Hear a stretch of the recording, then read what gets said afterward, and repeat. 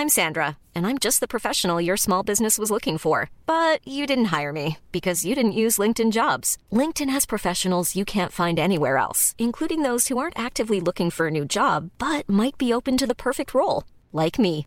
In a given month, over 70% of LinkedIn users don't visit other leading job sites. So if you're not looking on LinkedIn, you'll miss out on great candidates like Sandra. Start hiring professionals like a professional. Post your free job on linkedin.com/people today. Ryan Reynolds here from Mint Mobile. With the price of just about everything going up during inflation, we thought we'd bring our prices down. So to help us, we brought in a reverse auctioneer, which is apparently a thing.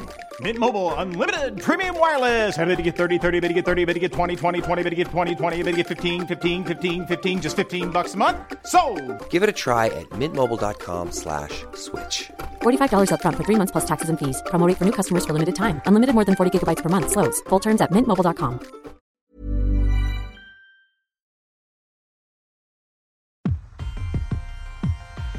A wave of optimism over the imminent delivery of vaccines has turned to fear. For the first time, seeing what's happening in London, I felt genuine fear for what the next few weeks might bring. The National Health Service is now in a race against time to vaccinate the vulnerable. But the virus has a head start. People need to understand that the new variant was an inevitable product of what was happening in this country. What people have to realise is the only way to control this is to do it properly. 24/7, as if you have the virus yourself. Is the NHS near breaking point? What would that look like? If the worst of the pandemic is still to come, how will the doctors and nurses on the front line cope with the pressure? You're listening to Stories of Our Times from The Times and The Sunday Times. I'm Manveen Rana. Today, is the NHS ready for the toughest moment in its history?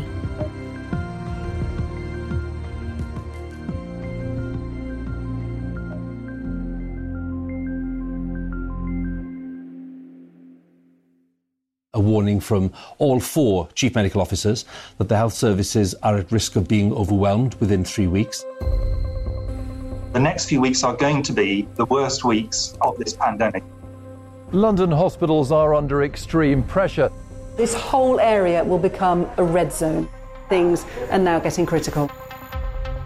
This is going to be a significant crisis for the NHS unless we take evasive action. London has been declared as having a major incident. The emergency services can't cope.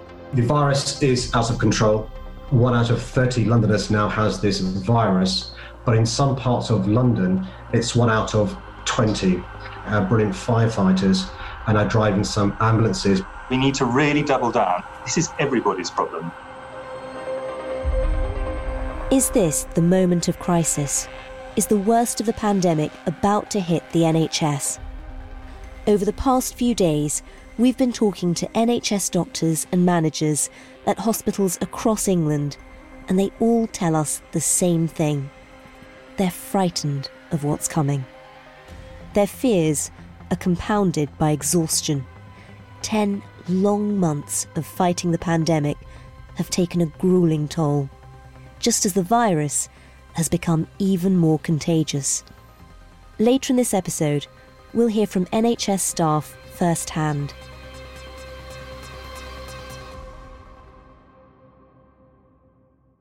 People are really worried. Something I hear quite a lot is people saying, I've worked in the NHS for decades and I've never known a winter like this. Kat Lay is the Times health editor. She's been speaking to NHS staff throughout the pandemic, but in recent weeks, the tone of those conversations has changed. It's not uncommon to hear someone's voice breaking when they're talking to me. And these are people who are professional spokespeople for one of the Royal Colleges or, a branch of medicine. But then they talk about a colleague who's died from coronavirus or a very difficult shift that perhaps they've just finished when they've lost a lot of patients. Sometimes they do sound like they're on the verge of tears because it is very difficult at the moment. and that's the spokespeople. I mean, that does give you a sense of what's happening within the NHS, within ICU wards and the people who are having to be on the front line. Yes, I mean, what people tell me is the atmosphere is quite calm. It's very professional. They're now used to dealing with these very sick patients, but it's the scale that is distressing. On Friday evening in London, one respiratory consultant has just arrived home after his shift. He's asked us not to use his name so that he can be frank about the difficulties his hospital is facing. The pressures are immense. The numbers coming in are huge, bigger than we had the first time round. The hospital is already full. We're taking desperate measures to try and get people out of hospital perhaps earlier than we normally would. We are stretching the hospital oxygen supply in ways that it was never designed for. We are at the limits of what we can do in terms of staffing, the limits in terms of beds. It's just unbelievable pressure. I mean, talk me through your shift today. What have you encountered? It's just sort of constantly being in 3 places at once and each of those places being really stressful. So in the morning we were on the ward seeing how the patients had done. We lost a patient overnight. We had new positive tests on our ward. All of the consultants are on the shop floor at the moment. At the same time, we're trying to draw up guidelines to support earlier discharging than we might already do along the lines of the WHO guidelines, which are actually designed for resource-poor developing countries. Really? When did they sort of become normal? Probably about the last 10 days where we've really been stretched. It sounds like your day is pretty relentless. Yeah, I think that's how everyone would describe it. It's just non-stop firefighting, basically. As the respiratory consultant is heading home, a few miles away, Dr. Pushbo Babul Hussain is getting ready to start her night shift at another South London hospital. During my night on-calls, I'm one of the few doctors that's running around the whole hospital trying to sort everybody out, basically. Dr. Hussain works in a COVID ward, the ward that takes in the patients who come in from A&E and need oxygen and medicine. Now, you're actually on night shifts this week, and it's really kind of you to have taken time out to talk to us. How was it last night? Night shifts these days are particularly difficult. We just have so many COVID patients at the moment, and they are all so very sick. Describe the scene for our listeners. You know, if we'd been there with you, following you around, what would we have seen and what would we have heard?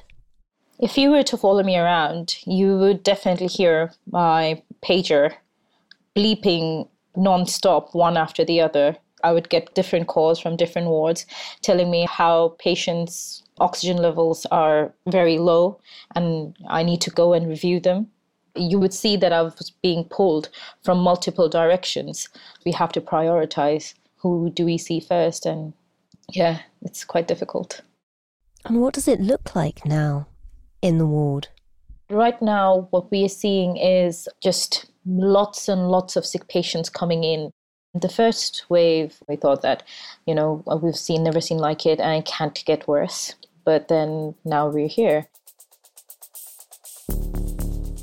There are some 800 new cases coming into London hospitals every day, enough to fill one of the capital's major hospitals every 24 hours.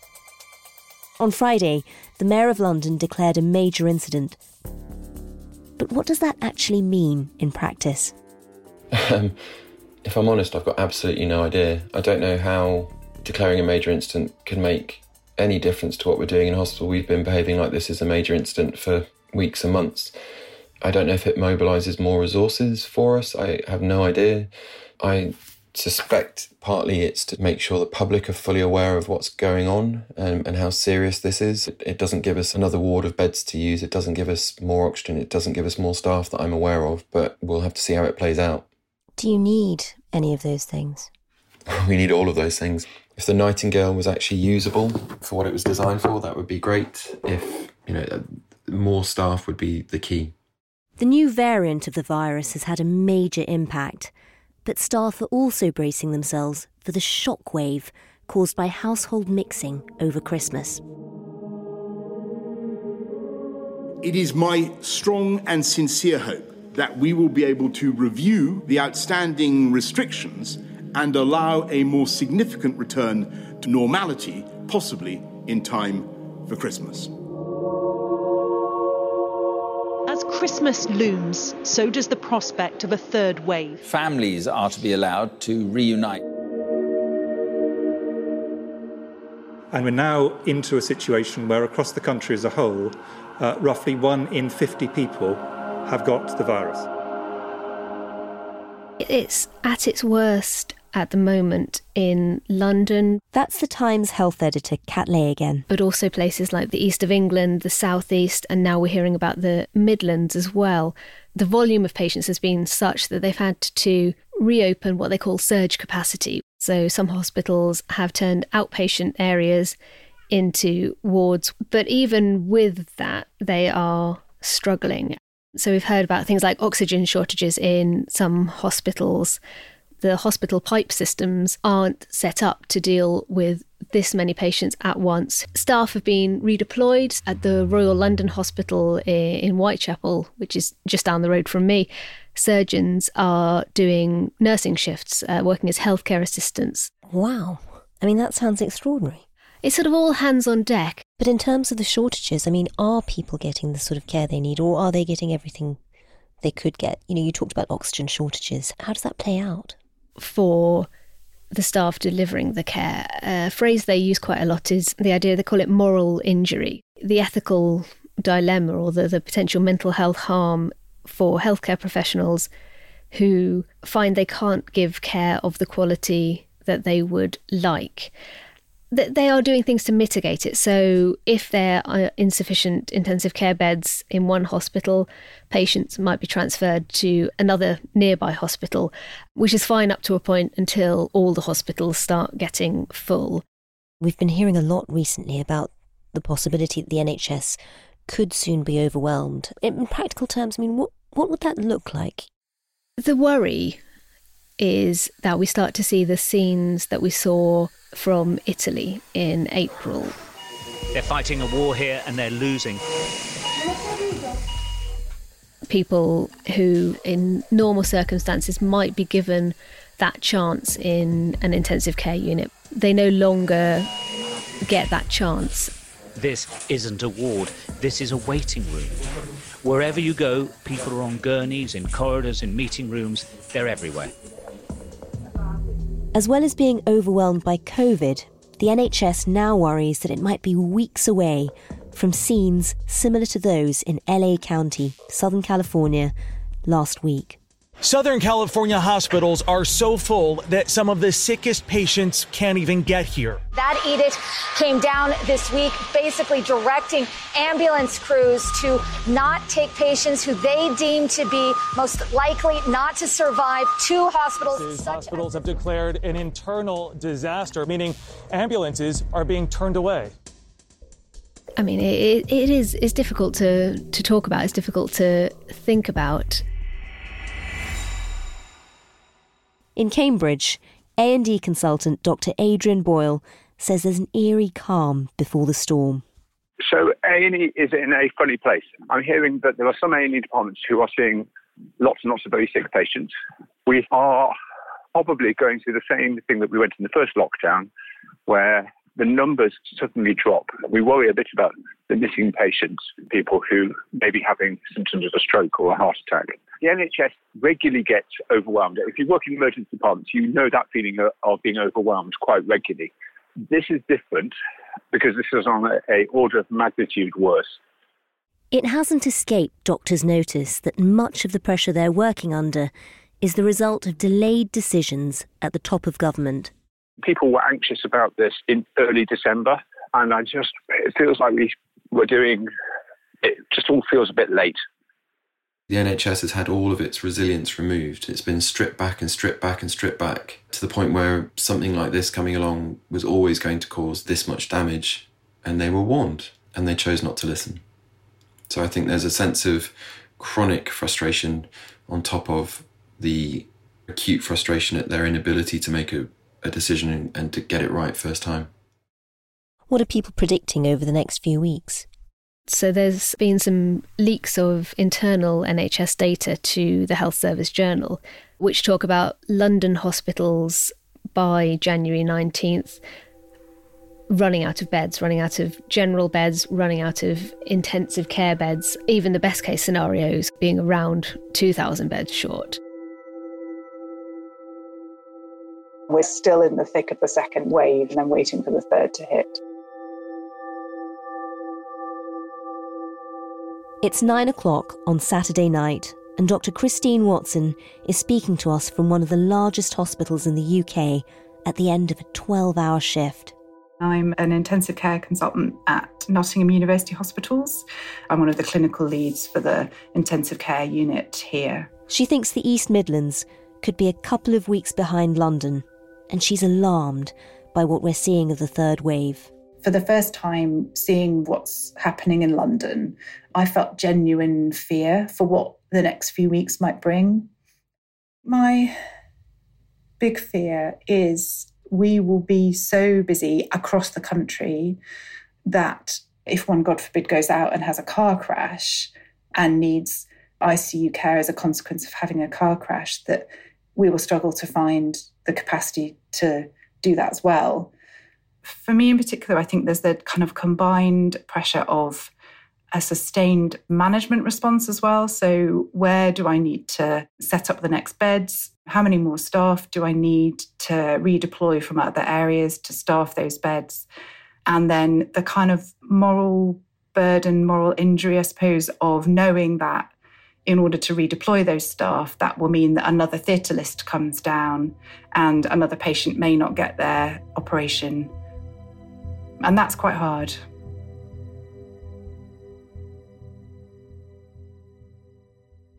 What sort of options are there on the table for the NHS to be able to mitigate the effects of what's coming? So most operations that we'd call elective operations, planned operations in London, have now been cancelled.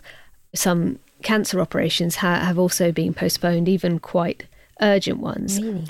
There are obviously profound ethical issues with that, but it does postpone that moment where you go over bed capacity. The Nightingales might play a role. They're open in Essex, in Manchester. London will start taking patients again soon, although that is subject to having the staff to look after them. The other kind of light at the end of the tunnel is that we are now getting better treatments. We just had the discovery of 2 new anti-inflammatory drugs, which are going to be rolled out in the NHS straight away. And when given to patients, it looks like they can cut the length of hospital stay by 10 days and boost their chance of survival. In the first wave of the pandemic, the challenge for NHS staff was to learn about a novel and unpredictable disease. But as the third wave approaches, things are very different. Are more people surviving now? Yes. Yeah. The shifts early on were terrifying because we didn't know what worked and what we could do to help these patients. Recently, at least, even when the shifts are busy, even when the patients are piling in, we know what we can do to help. We know that steroids work. In some patients, 1 in 8 patients who need oxygen who get steroids will survive when they would otherwise have died. There are things that we can do that give us at least a sense that we're helping. That's a huge step forwards from where we were last year. It's not just about death. The long COVID syndrome of fatigue and brain fog is utterly life-destroying in itself. So you can survive COVID on paper, but it's not necessarily survival that people would choose. Are you seeing people who are having it twice? COVID? Yes. Yeah, we've got staff members going off who had positive antibodies last year and are now testing positive again. I haven't met any patients that have had it twice, to my knowledge. But then again, we don't know who had it first time round because the testing was so sort of scattergun and messy, we can't be sure.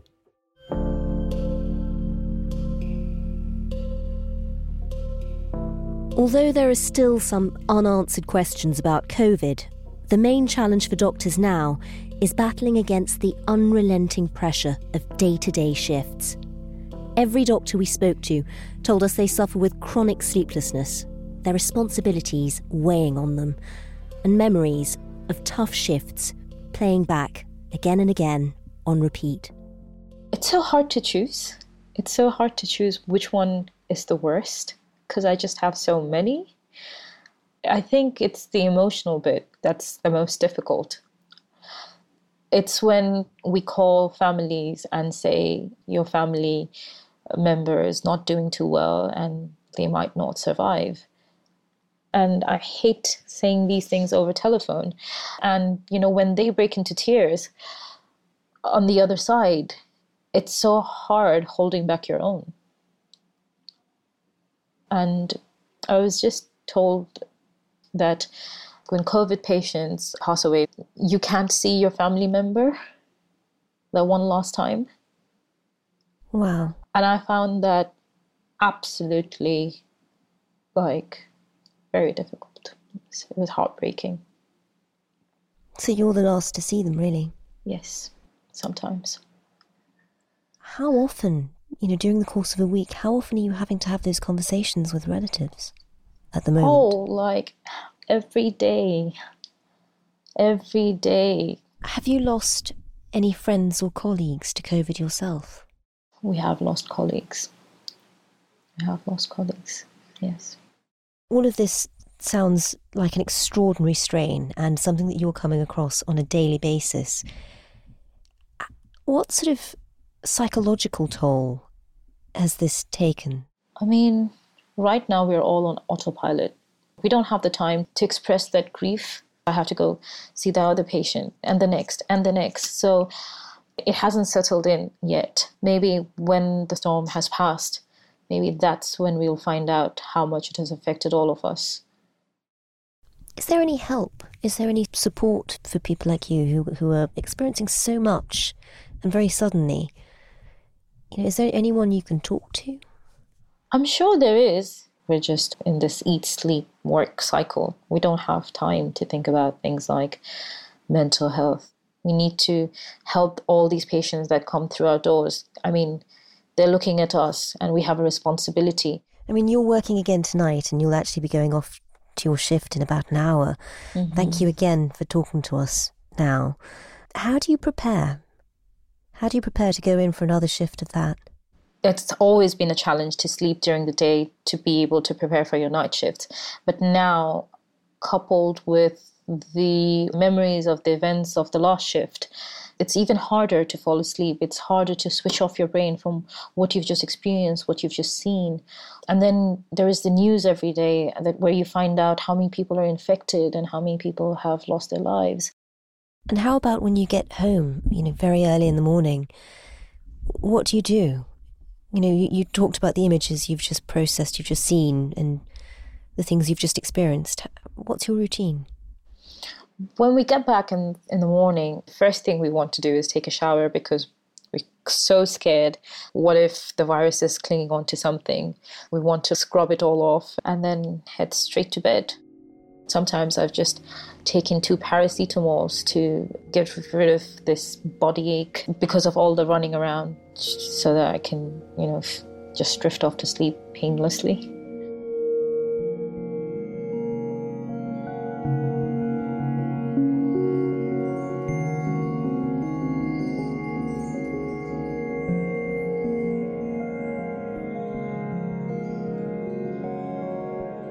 In just a moment, we'll look at the impact of COVID conspiracy theories on NHS frontline workers.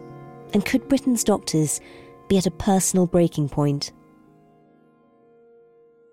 Get to the heart of the stories that matter every day with The Times and The Sunday Times. Subscribe today and get 1 month free. Search for thetimes.co.uk/stories of our times. It's that time of the year. Your vacation is coming up. You can already hear the beach waves, feel the warm breeze, relax, and think about work. You really, really want it all to work out while you're away. Monday.com gives you and the team that peace of mind. When all work is on one platform and everyone's in sync, things just flow. Wherever you are, tap the banner to go to Monday.com. Ryan Reynolds here from Mint Mobile. With the price of just about everything going up during inflation, we thought we'd bring our prices down.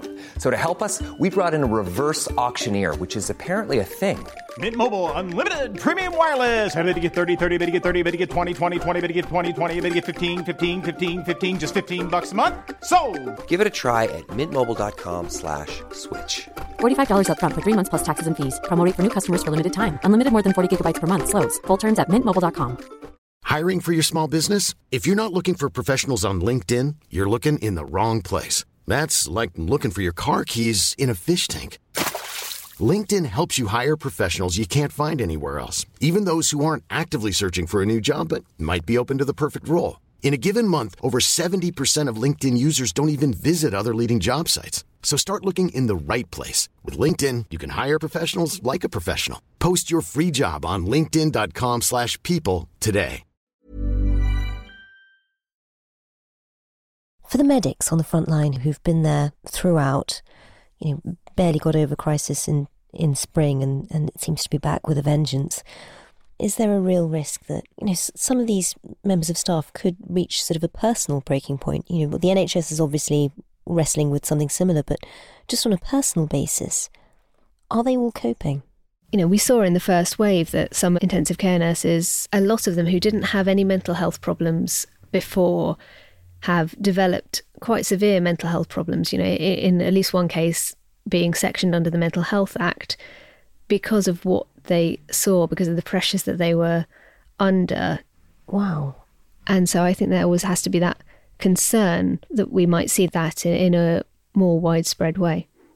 I'm not seeing people kind of suddenly breaking down in tears, but this cumulative effect is going to, I think, cause a lot of burnout and a lot of stress. And I think we'll probably see quite high resignation and staff quitting rates in the not so distant future once things settle down a bit and we're through this major crisis.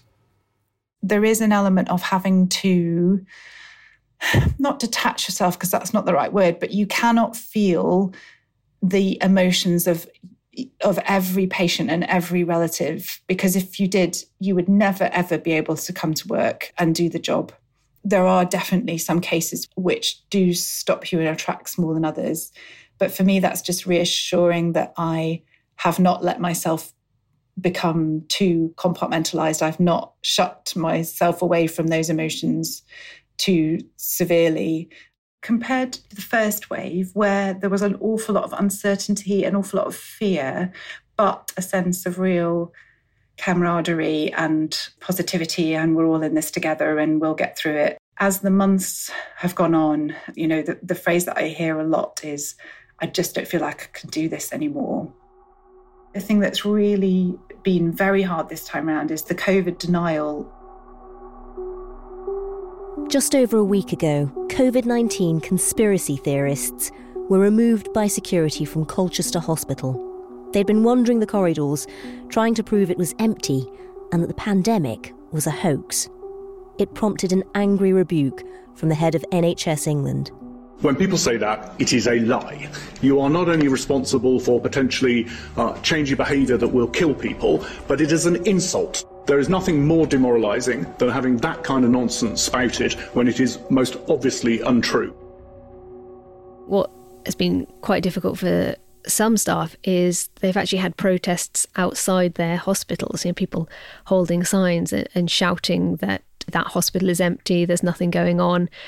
I mean, that must be so hard to deal with while you're in there trying to care for patients. And it sort of undermines their account of what's happening to them. It sort of makes them out to be lying. Well, absolutely. As opposed to last time when we were applauded as heroes, now we do receive messages that say that we're lying.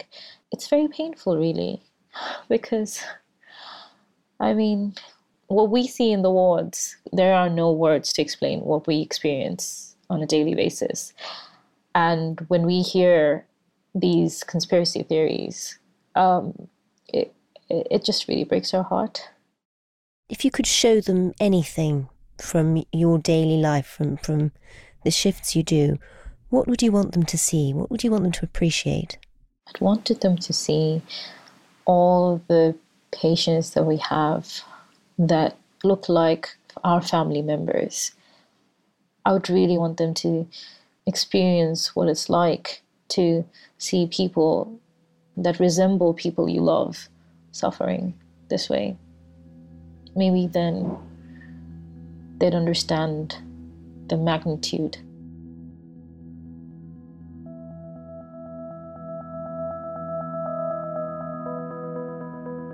Will life get easier for them when they are all vaccinated? Because at the moment, I suppose that, they're facing incredible risks every day too. Yes, I think the vaccination programme is being seen as a real light at the end of the tunnel. Everybody wants to be vaccinated like yesterday, and it just can't come soon enough. A&E consultant Dr. Adrian Boyle got some particularly good news last month after he'd taken part in the Oxford vaccine clinical trial. I signed myself up to be in the trial back in May.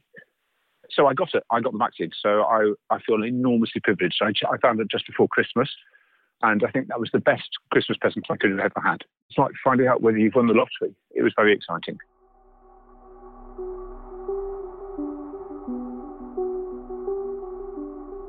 Is there anything else that you think people who are listening need to be told, need to know? We've had some patients in their 20s, both in the last wave and in this wave. We are seeing more patients in that younger age group, between 20 and 50, not necessarily with significant underlying health problems. Just because one is young does not mean that you are immune. For Dr. Hussain, the UK will have a debt of gratitude to pay. Last month, the French government gave immigrant healthcare professionals fast-track citizenship in recognition of their service. Campaigners are asking the British government to do the same. 30% of the NHS healthcare workers were born overseas. A good proportion of these people have their families living in different continents. They've not been able to visit their families, yet they have worked day in and day out for the NHS. I think there is no better portrayal of loyalty than this. NHS healthcare workers have a lot of things to worry about, and immigration issues should definitely not be one. And for the South London respiratory consultant, the greatest gift the public could give doctors is to take the virus seriously again. People need to understand that the new variant was an inevitable product of what was happening in this country. You won't get a New Zealand variant strain, you won't get a Taiwanese variant strain. You'll get strains in countries where you have lots of infections flying around. I can't quite explain enough that in 2 weeks' time, you might break your leg and turn up to an NHS hospital and there'll be no way that we can help you. What people have to realise is the only way to control this is to do it properly. 24/7, as if you have the virus yourself and you don't want to pass it on. It's the only way. You've been listening to Stories of Our Times with me, Manveen Rana, and my guests, health editor of The Times, Kat Lay, in London, an anonymous respiratory consultant, and junior doctor Pushpo Babul Hussain. In Nottingham, intensive care consultant Dr. Christine Watson, and in Cambridge, Dr. Adrian Boyle from the Royal College of Emergency Medicine. You can keep up with all of Kat Lay's reporting at thetimes.co.uk or in print. The producer today was James Shield, the executive producer is Poppy Damon, and sound design was by Nicola Rawfast. If you'd like to get in touch about anything you've just heard, or any stories that you think we should be covering, please do email us at storiesofourtimes@thetimes.co.uk. See you tomorrow. Subscribe today and get 1 month free at thetimes.co.uk/stories of our times.